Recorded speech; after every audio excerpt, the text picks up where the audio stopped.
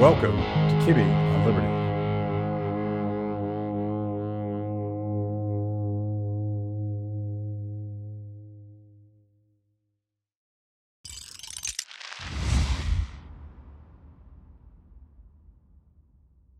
Eric, good to see you. Good to see you, Matt. Thanks for having me. Yeah, it's interesting because I was inspired to reach out to you because you wrote this fabulous piece about the marvelous Mrs. Maisel, and we'll discuss that. And then I was digging a little bit deeper. You wrote an equally provocative piece about this latest budget fiasco, the budget fiasco to end budget fiascos. But I want to have fun They're first. all the one to end the fiascos, Yeah, right? Yeah. I want to have fun first, and the reason I liked your piece is that you actually, maybe you didn't intend to do this, but you're kind of rehabilitating Ayn Rand's notion of selfishness, and I've been sort of obsessed about this the last couple of years because she has become this very divisive figure, and perhaps she always was, but the idea that you would be true to yourself, the idea that you would work hard for something that you really wanted, the idea of artistic integrity, these are things that I would think would be quintessentially American, but like just human values that people should celebrate. And you found that in the marvelous Mrs. Maisel. Yeah, I think that's what I was trying to do. I hope maybe I've interpreted a show, maybe you've interpreted a bit of what I was trying to do there in that interpretation. But I think, so I will start off by saying I'm not an objectivist. I don't claim to like have that detailed of scholarly knowledge on Ayn Rand or her ideas. But of course, I've read The Fountainhead, and I've read Atlas Shrugged, and I've read some of her other works as well. And like a lot of people, when I first read them, I was blown away by these ideas. And as I've gotten older, I think I've come to synthesize some of those ideas along the lines of what you were just saying, actually. Like, I think her view of selfishness as being something more than just me first, me. I mean, it's that too, to some extent, but it's really it's the idea of knowing yourself well and not sacrificing what is important to you for other people or for other virtues that are less significant than yourself. That obviously the individual comes first. And I saw a lot of that in The Marvelous Mrs. Maisel. I thought that was pretty apparent actually in the early bits of the show too, where after, for people who haven't seen the show, after she has her Spoiler alert. Yeah, spoiler alert. We're not in the gonna, very beginning. Yeah, we're not going to protect anybody. If you haven't watched it, it's your own damn fault, and That's you right. should watch it after you watch this show. I mean, from the very beginning, as soon as her marriage falls apart, which is sort of the inciting incident of the whole story, she really does sort of try to claim back her identity and try to figure out, who she really is, and she finds it through comedy. But especially, I thought in the last season, the one that just wrapped up, they really leaned hard into this, the idea of her as a very selfish character.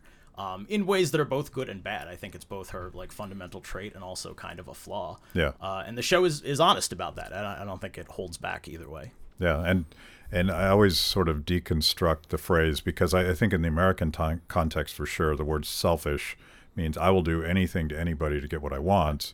But I think in the way that Rand was trying to use it, it's literally self, and it sort of should be obvious to all of us that we are individuals, and any beautiful thing we do together is still based on individuals coming together and collaborating and cooperating, and you can't have a community without strong individuals, and that to me is the basis of what I got out of her, and maybe that's synthesizing something or not, I don't know. But the other piece, and this, like, I've been obsessed about this show from that first season, particularly with the introduction of Lenny Bruce. So I did a deep dive on Lenny Bruce and his whole history as sort of this iconic, disruptive comedian who broke down barriers and literally destroyed himself in the process. We're at this point again where comedy is being censored and is being also wildly disruptive of people that would want to censor it. And it all sort of started with Lenny Bruce, and they followed that storyline throughout Mrs. Maisel. Yeah, I thought that was one of the most fantastic parts of the show. The guy who plays, is it Luke? Oh man, I should know the name, but Luke. whoever it is that plays Lenny Bruce. He won an Emmy for that portrayal in the show, and it's really fantastic. I mean, he does just a spot-on job. It was originally a character that I think was created just for the pilot episode. It was just going to be a little throwaway, like in-joke. And then, he was so good, and their chemistry was so good, they decided to keep the character around. And it's really vital, I think, to the story that is told there, is you're also seeing the story of Lenny Bruce, and you're seeing, particularly in the final episode, again, spoilers for people who haven't seen it, but I thought they did a great job of showing the way in which it was really, like, it's bad laws and bad policy that kind of destroy him. We do see in the final episode him doing what was basically in real life. This was one of his final performances in San Francisco in 1965, just before he died of a drug overdose, and where he was just sort of ranting and raving and going through his own criminal history. Yeah. And it's not very funny, obviously. It's Yeah. not a very good comedy performance, but it does do, I think, a great job of showing how this character, who over the course of 4 seasons you saw as a tour de force of a comedian, and a character that our hero in the show really is aspiring to kind of live up to, and who is also pushing her along. And then you saw how he was destroyed by the bad decisions, really, by poor government policy that tried to censor what he could say on stage in comedy clubs. Total sidebar, but relevant. Jim Caruso, the CEO of Flying Dog, who has spoken at a number of recent events. I think that's where I first met him. He actually produced a special beer with Lenny Bruce's face on it for a First Amendment. I still have one of those in my fridge. I got a few of those, and there's still one sitting back there that I haven't gotten to yet. Yeah, I think I may as well, and maybe the beer will age, but the principle, I think, will age well. But that final show that Lenny Bruce did, I think, was with Frank Zappa and the Mothers, which is another favorite of mine. The first reason piece I ever wrote was about Frank Zappa, so we're doing a deep dive here. But back to the comedy thing, I think that the thing that's happening today, so we're in this sort of cancel culture mode where people aren't allowed to say certain things, and I sort of, a little bit of hyperbole, but I think comedians might actually save us from ourselves, because they're still allowed usually to say things that make us uncomfortable. And it was John Cleese that sort of made this point, like, things that make us anxious, the laughter is the release, and that sort of frees us up to then go to the bar and argue about something that's trans rights, something that's really controversial. Yeah. You can then take it to the bar and hopefully work it out because someone said it first. And I think that's probably true, and that might be the bridge over where we are right now. Yeah, and I think that's right. And I think you see with Bruce, you see him being transgressive of not just of cultural and social norms, but of like legal norms, right? In his time, challenging those things, and that's obviously central to the show as well. And then comedy evolves, social norms evolve. Luckily, we've kind of left those obscenity laws in the past. We no longer have to worry about, as bad as cancel culture is, we no longer have to worry about people being hauled off to jail because they tell a bad joke. Yeah. But bringing, like, I think there is something that's, I recently was at a comedy show, actually. There's a comedy club here in D.C. that helped launch the career of Dave Chappelle and a number of other big-time comedians. Recently had its 40th anniversary, and I went to it, a big stand-up special. They had a bunch of the alums come back, people who had worked on Chappelle's show back in the day. He wasn't actually there, even though we were kind of hoping he would show up. It's a forum in which they, right at the beginning, tell you, look, nobody record this, nobody, like, we're going to say things that are going to get us canceled here tonight. Like, we're trusting everybody in the audience, like, we're all in this together. And this was kind of the MCs throughout the whole thing, as they're bringing more people on, are sort of reminding the audience this. And it was like a different kind of experience, because it does then feel like you're also transgressing, right? Yeah. It's like including the audience in this moment in a way that I thought was really cool. And this happened at the 930 Club. It wasn't like in an underground comedy cellar basement show or anything, but it felt that way for a minute, right? It felt like, oh, here's, we're all doing something we shouldn't be doing, right? We're telling jokes. And so the current moment is not necessarily good in a lot of ways on this front, but there is, like, you do get that little kick of, like, subversion from just participating in it. And so that's great. So, like, go out and see live comedy, go see stand-up shows. Yeah, That's one thing you can do to help the culture. If you're watching this show, you're probably wondering, is there a way I can support liberty and improve my life at the same time? Well, there is. Pack Crest Botanicals is a libertarian-owned company that makes botanical CBD products. I started using CBD oil to help me when I'm trying to sleep, and my 3 annoying cats won't leave me alone. Now I can just ignore them for a solid 8 hours and wake up feeling great. Not only are they run by our friends in the Liberty Movement, Packed Crest Botanicals also uses high-quality organic ingredients in everything they make. They sell tinctures, edibles, topicals, and botanical vapes. CBD oil can help with pain, insomnia, inflammation, anxiety, stress, arthritis, and more. Use discount code FREETHEPEOPLE to save 25% of your order.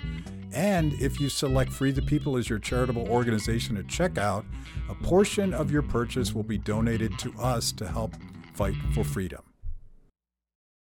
Yeah. Joe Rogan has opened his new club in Austin, and I think he did it specifically because he wanted to have a home for comedians who might otherwise be canceled or not allowed to perform in other places, particularly college campuses, which are so hostile right now. Yeah. And I'm sort of obsessed with the fact that Joe Rogan started off, as I remember the history, was just talking to his buddy comedians. Yeah. And they were just shooting the shit. And, sometimes comedians, obviously, they get into very controversial political, cultural things. And he is now the most trusted figure in news. I don't think he would say it that way, but people like him because it's not propaganda. Whatever it is, it's not propaganda. He's just having honest conversations.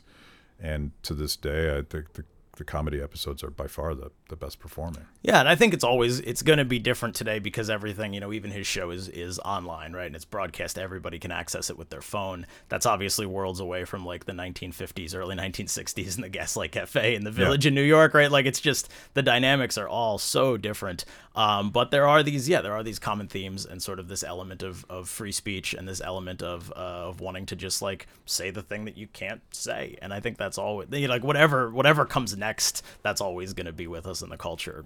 I hope at least. I think that's the quintessentially American thing to Maisel and Bruce's time period, and it carries through to today in a different way. So you guys, the Reason guys, were kind of first generation. We're gonna do cultural stuff and even comedy stuff to introduce people to some of these libertarian ideas.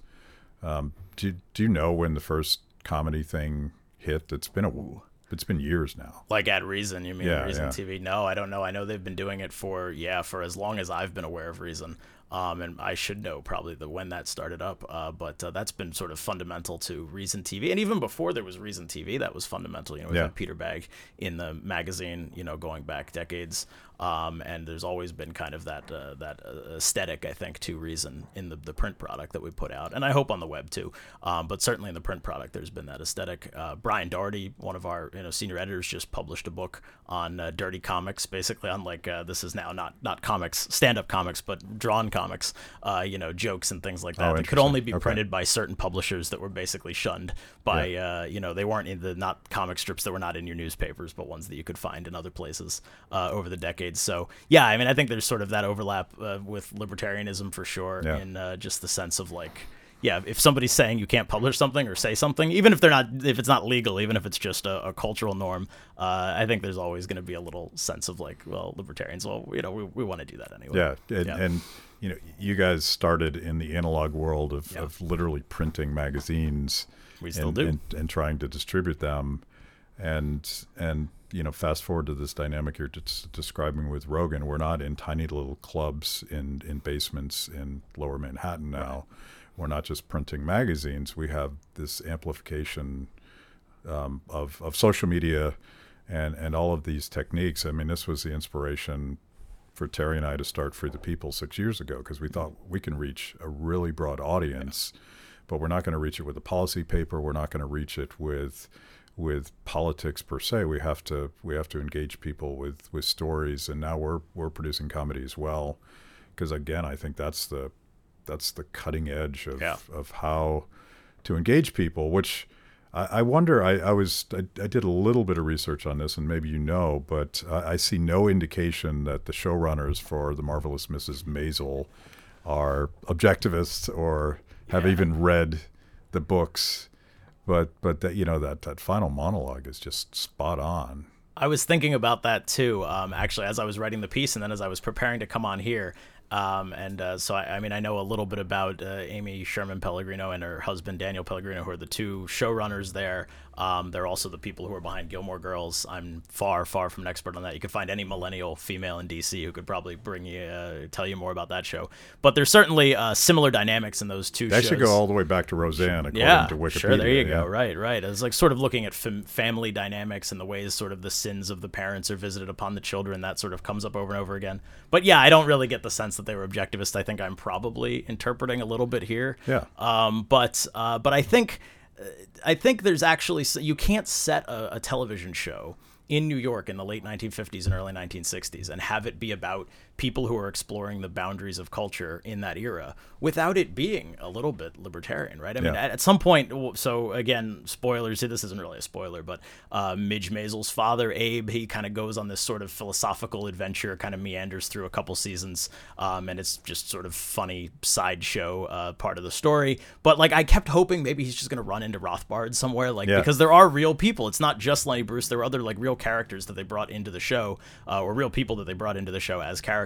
And like, this is all happening in the same time and place, right? Like Rothbard's meetings are happening in New York right around that same time. Ayn Rand has her little circle also in Manhattan, discussing these philosophical ideas. The Ludwig von Mises lectures. Absolutely. So like, this was that's what I wanted to see. I wanted to see right. Mises, Why? I mean, why couldn't that be in there? But this was, you can't. I think so that is sort of fundamental to the ethos of that environment that they set the show.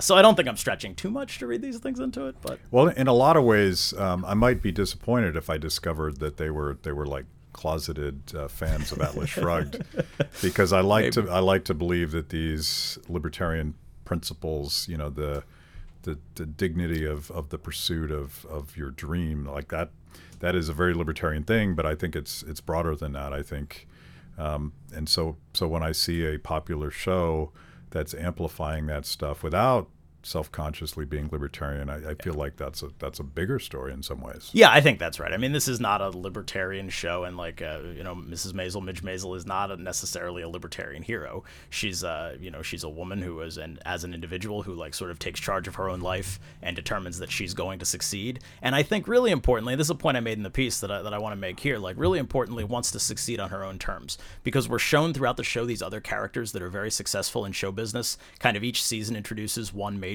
success story, and then over the course of the season kind of deconstructs that person, and by the end we find out that they're very flawed, or that they've sold out something fundamental to themselves. And it starts with the one comedian that she sort of is following and trying to get to know better.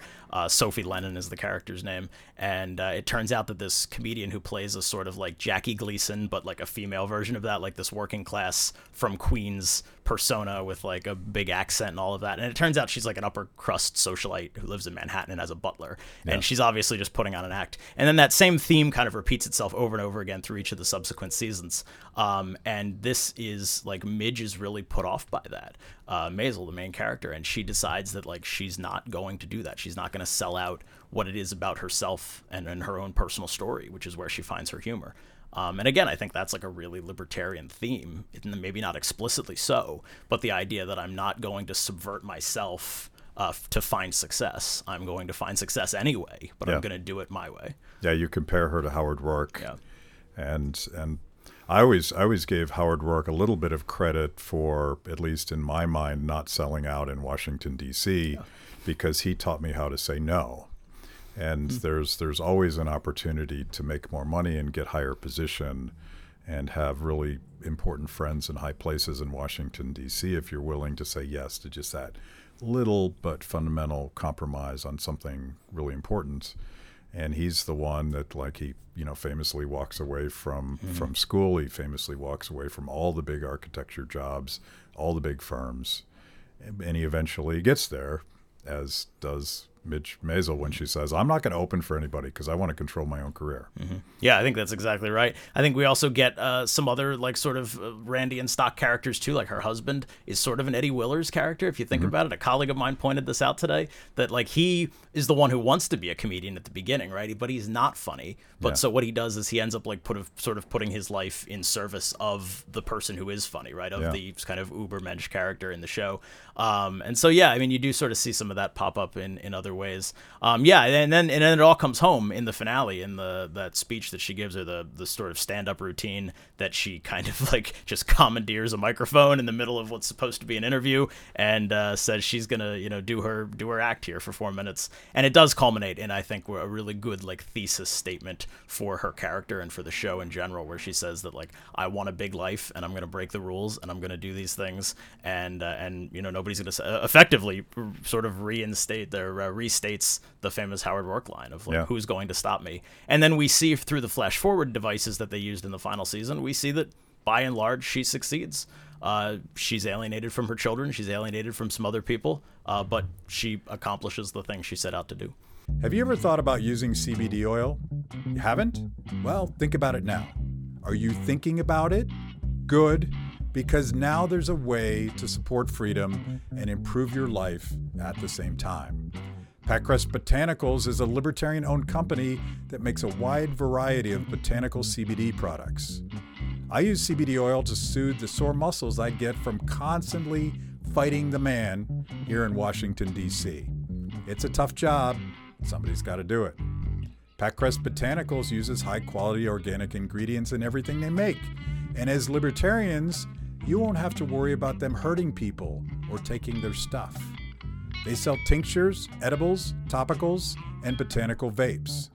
CBD oil can help with pain, insomnia, inflammation, anxiety, stress, arthritis, and more.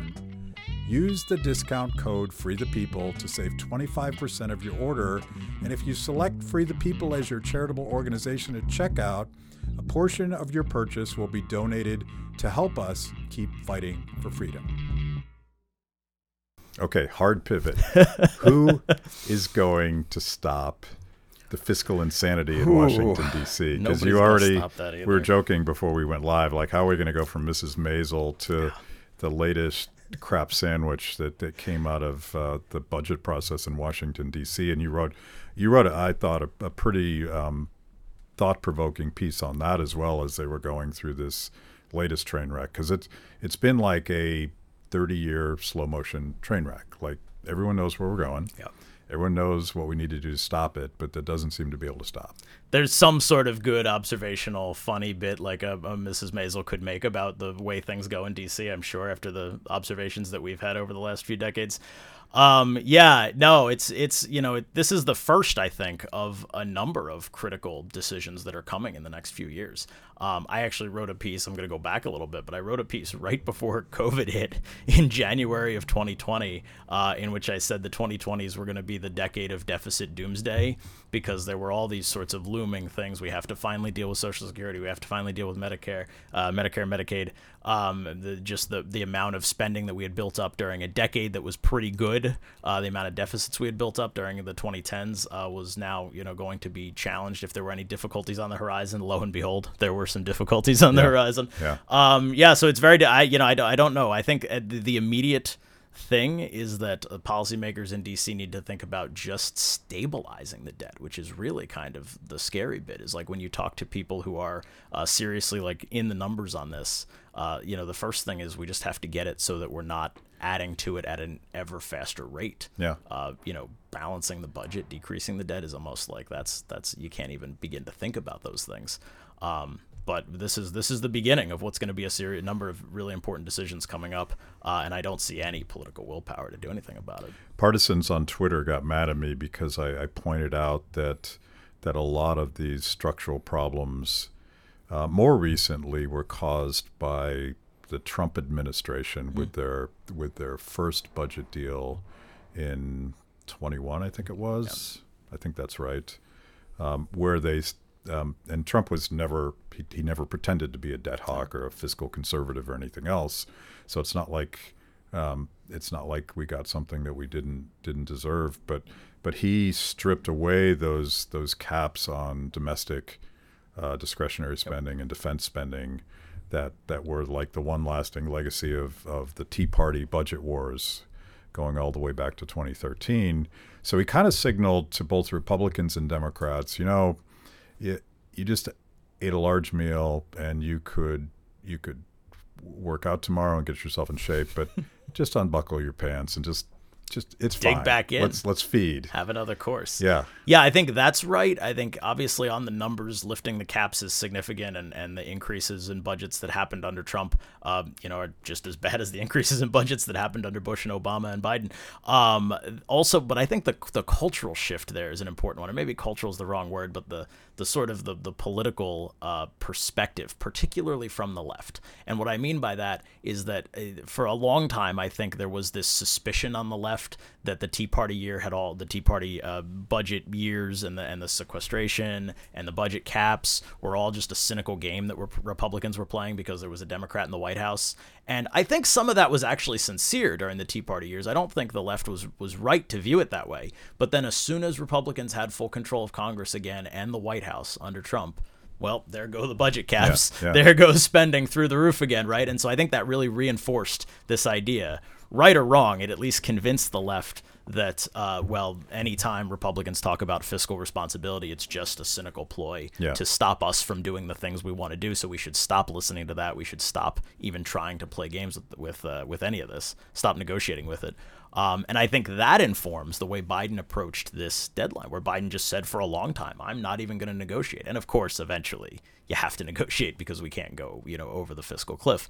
But, for a long time, I think you saw that. And I think now, that table remains set for the next deal. And it's going to be the same situation. The Democrats feel like they don't have to give in because they think fiscal responsibility is just it's just a political game. Yeah. Well, there's definitely some truth to it, but I think something shifted because I view the Tea Party budget wars as something that was pushed from the outside. So you had the true believers, you had the Amashes and the Masseys and the Mike Lees and the Rand Pauls that absolutely I think are credibly could argue are fiscal conservatives and have fought Republicans as much as they fought Democrats. But the House Freedom Caucus, which was born in the Tea Party years, and their one issue was cut, cap, and balance, and we're gonna rein in spending.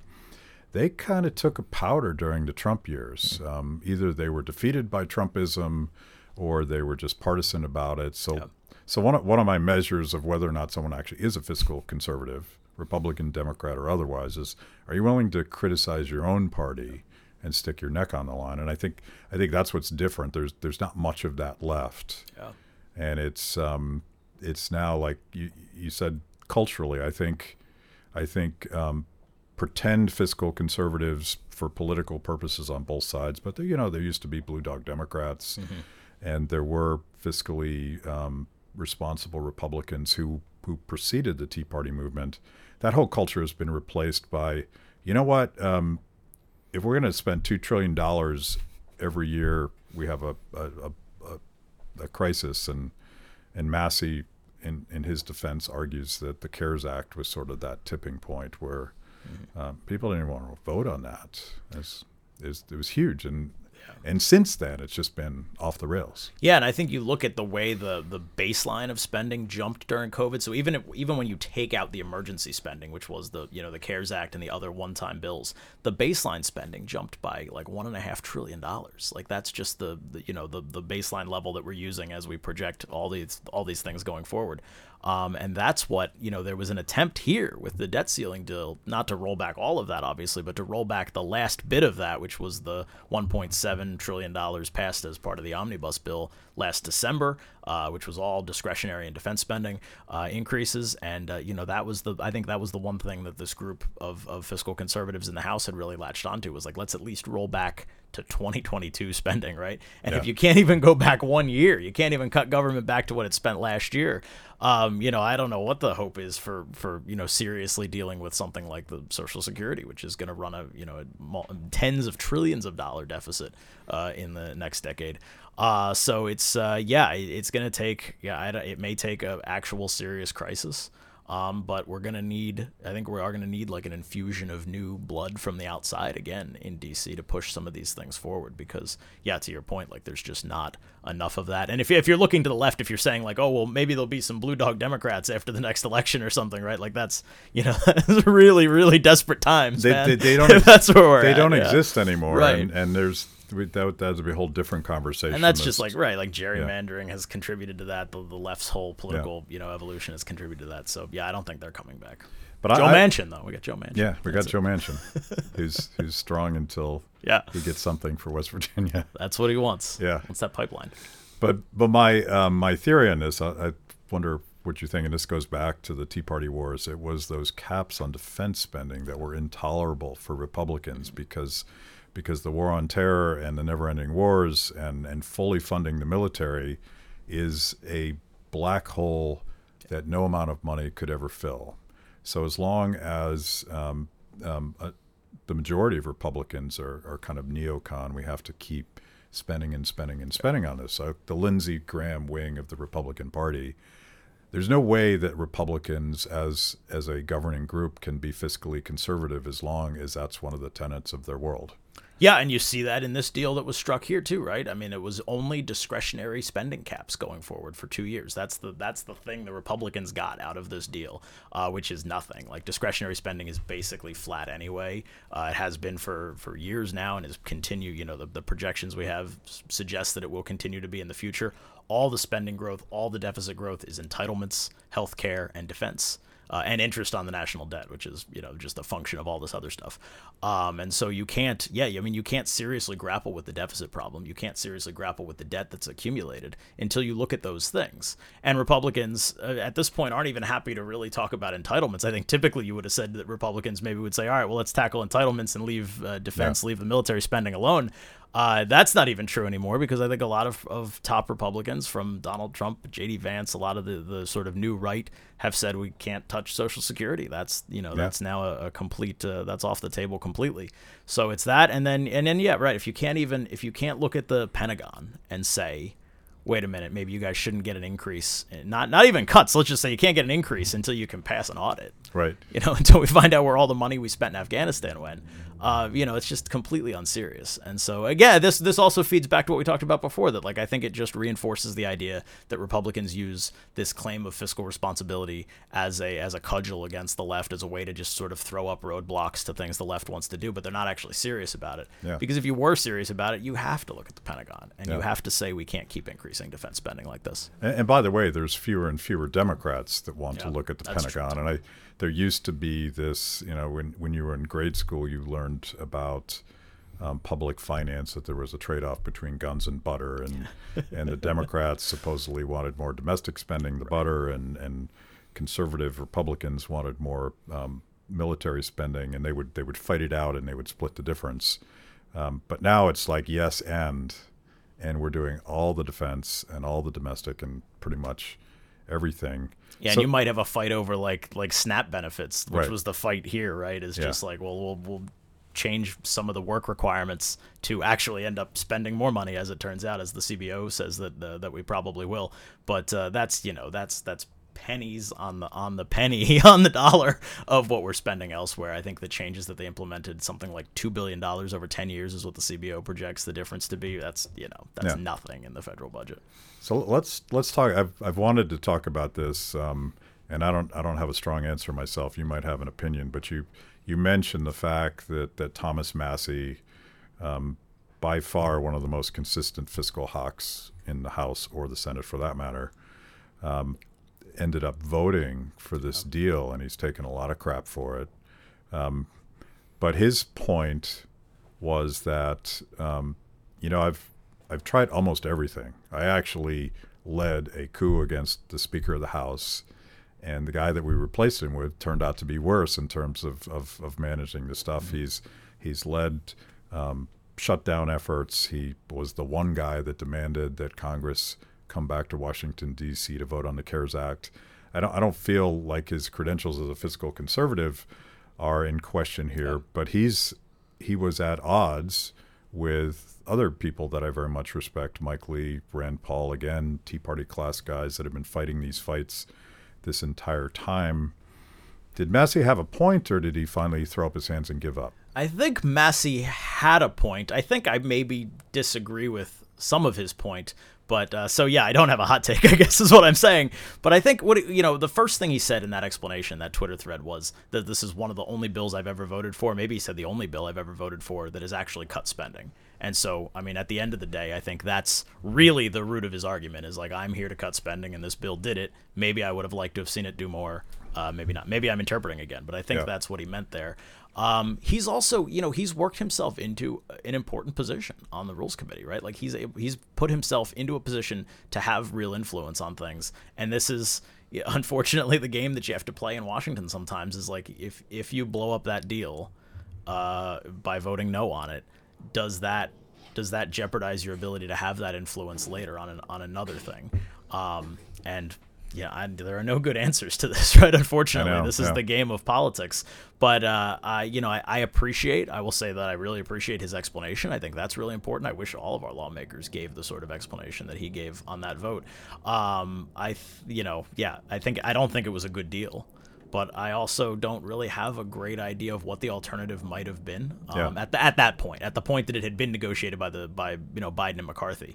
I think that the time to get a better deal was earlier in the process, for the two people who were basically negotiating it to do it better. And then I think the other thing Massey said, and this goes back to having influence over what comes next, is that the real fight here is not over the debt ceiling. The real fight is over budget negotiations, right? The debt ceiling is just really making the credit card payment or like taking out another loan to pay your credit card payment is really the better metaphor. But it's really that. It has nothing to do with how much you're actually spending. And so what we really need is Republicans in particular, but all members of all parties to say that, well, we're spending too much. And so the influence that he could have, the influence that other people like him could have in Congress over budget deals going forward is probably more important than any leverage over this debt ceiling deal. Yeah, and he's also making the point that I would call a Justin Amash point, although Justin very much disagreed with him right. on this. But for years, while he was in Congress and since he left Congress, Amash was like, we need to get back to a normal, transparent budget process. We need to pass appropriations bills, and those we need to be allowed to offer amendments and all of that stuff. And that was a big part of what Massey and other people forced McCarthy to agree to when he squeaked by as the new speaker. And that is absolutely true. So I think we have to wait and see if anything resembling a normal budget process actually happens and whether or not it matters. And I think that's really the whole game, right? Like we have to get back to having an actual appropriations process that works. There's, the government. I mean, the government never really works, but the budget process of government works if you let it. This is tried and tested, and we've just gotten away from it. But it worked for 200 years. Yeah. Various iterations of it. But I think that if you were able to have an actual budget process, have 12 appropriations bills that come through every year, and let each of them go through their appropriate committees and be marked up, and have the scrutiny applied to what government what is this program doing? What are we spending it on? How is this money being spent? That would get us a long way towards dealing with some of these questions. Although again, we're only talking about discretionary spending and defense spending with that process. We're not talking about entitlements there either. So that's it only gets you half of the way there. Yeah. But I think Massey, I'm interpreting here, I think he would like to see 1 year of that process play out, because you're right, they did get this deal in January as part of McCarthy's speakership election, and it would be a shame to throw that possibility away on a debt ceiling deal that was, I think was basically a done deal anyway, regardless of which way he'd voted. Yeah, and I suspect I would have been team blow it up if I was forced to vote on this. Yeah. But I'm kind of, after so many years of fighting the budget, I'm kind of a conscientious objector, because every single thing that we tried, starting with cut, cap, and balance, and in 2011, I guess, is when we started those fights, and we shut down the government multiple times, and everybody was demonizing us, and then we went after the speaker, and we got rid of Boehner, and then Paul Ryan was worse. He's one of the architects of this massive opaque omnibus thing that Nancy Pelosi just ran the boards with. Every time we fought, maybe we got up to the 10-yard line, but then things just got worse. Yeah, and Paul Ryan is the ultimate example of the downside of this approach we talked about a minute ago, right? Of the I have to go along to eventually have the power to do the thing I want to do. Like he did that for a long time. He had the power, and then it was what happened? That's the thing. Once upon a time, Atlas Shrugged quoting guy that became Speaker of the House, and he failed in We every should have seen way. that going poorly in retrospect, though, Yeah. right? Like all the people in Atlas Shrugged who have political power are the bad guys ultimately. So maybe he took the wrong lessons out of that. Yeah. I think we should leave that there. Like, read Atlas Shrugged and watch Mrs. Maisel. You have a feature piece coming up in the imminent copy of Reason magazine. The next issue of the magazine, which I think will be the, I guess it's the August-September issue. It's our double issue.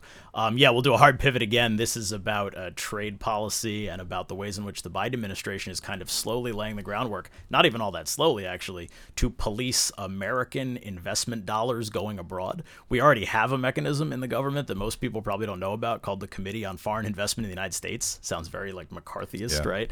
Not Kevin McCarthy, but the other one. Now the Biden administration wants a little bit Wesley Mouch. To be honest with you. It's a black box. It doesn't even have to report to Congress on what it's investigating, what deals it's investigating. This is aimed at policing foreign investment in the United States. It's a thing that was cooked up in the 80s during that now like pretty comical panic over Japan buying up farmland and companies in the United States. But now the Biden administration is looking to turn around and create basically a duplicate of that organization or that entity that would draw together like the Department of Defense, state, bunch of intelligence agencies, and have it police, again, totally inside a black box with no due process whatsoever, police how Americans invest their money abroad. All of this, of course, under the guise of policing, where we spend money or how we invest money in China. But it could do much more than that. And so I have a piece looking at some of what's being said about this and why we should be talking more about this, because it's a terrible idea. At Kibbe on Liberty, freedom is a lifestyle 24/7, something you live and breathe and wear every day. If that describes you, you need the very best Liberty swag in the market today, just like this shirt I happen to be wearing. Go to freethepeople.org/KOL and check out our exciting merch. You too can love liberty and look cool. Is it just me, or is every radical expansion in government power now under the guise of either homeland security or national security? That's exactly what this piece is about how we're combining the what used to be economic ideas. Now we're rolling them all into national security. Trump did this a lot, with his tariffs that were they were premised on this like national security justification, which was always very flimsy, but no one seriously challenged. And Biden is just picking up that football and running with it. Now you talk, his national security advisor, Jake Sullivan, has given now multiple speeches where he has just like openly conflated economic, the United States' economic might and the private investment that Americans generate with like military strategy, and talking about how cutting that off can weaken our opponents overseas. And that's, you're starting to put up all sorts of barriers to investment, which is really to go back to Atlas Shrugged, like that's the thing that's the fuel that drives the engine that powers the global economy. And you're cutting that off, or you're putting up, making it more difficult for that to operate. So, like in summation, watch comedy, enjoy stand-up comedy, because stay out of politics, and it's depressing. Yeah, we were having fun, and now we're just depressed. Yeah.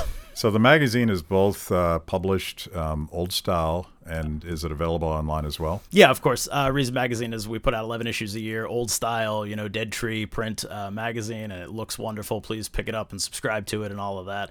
But everything we put in the magazine is also on the website. Sometimes you have to wait a little while for it. If you have a subscription, you get it online as soon as the issue goes out. If you don't have a subscription, you have to wait, and everything in the issue kind of gets dripped out over the course of the month.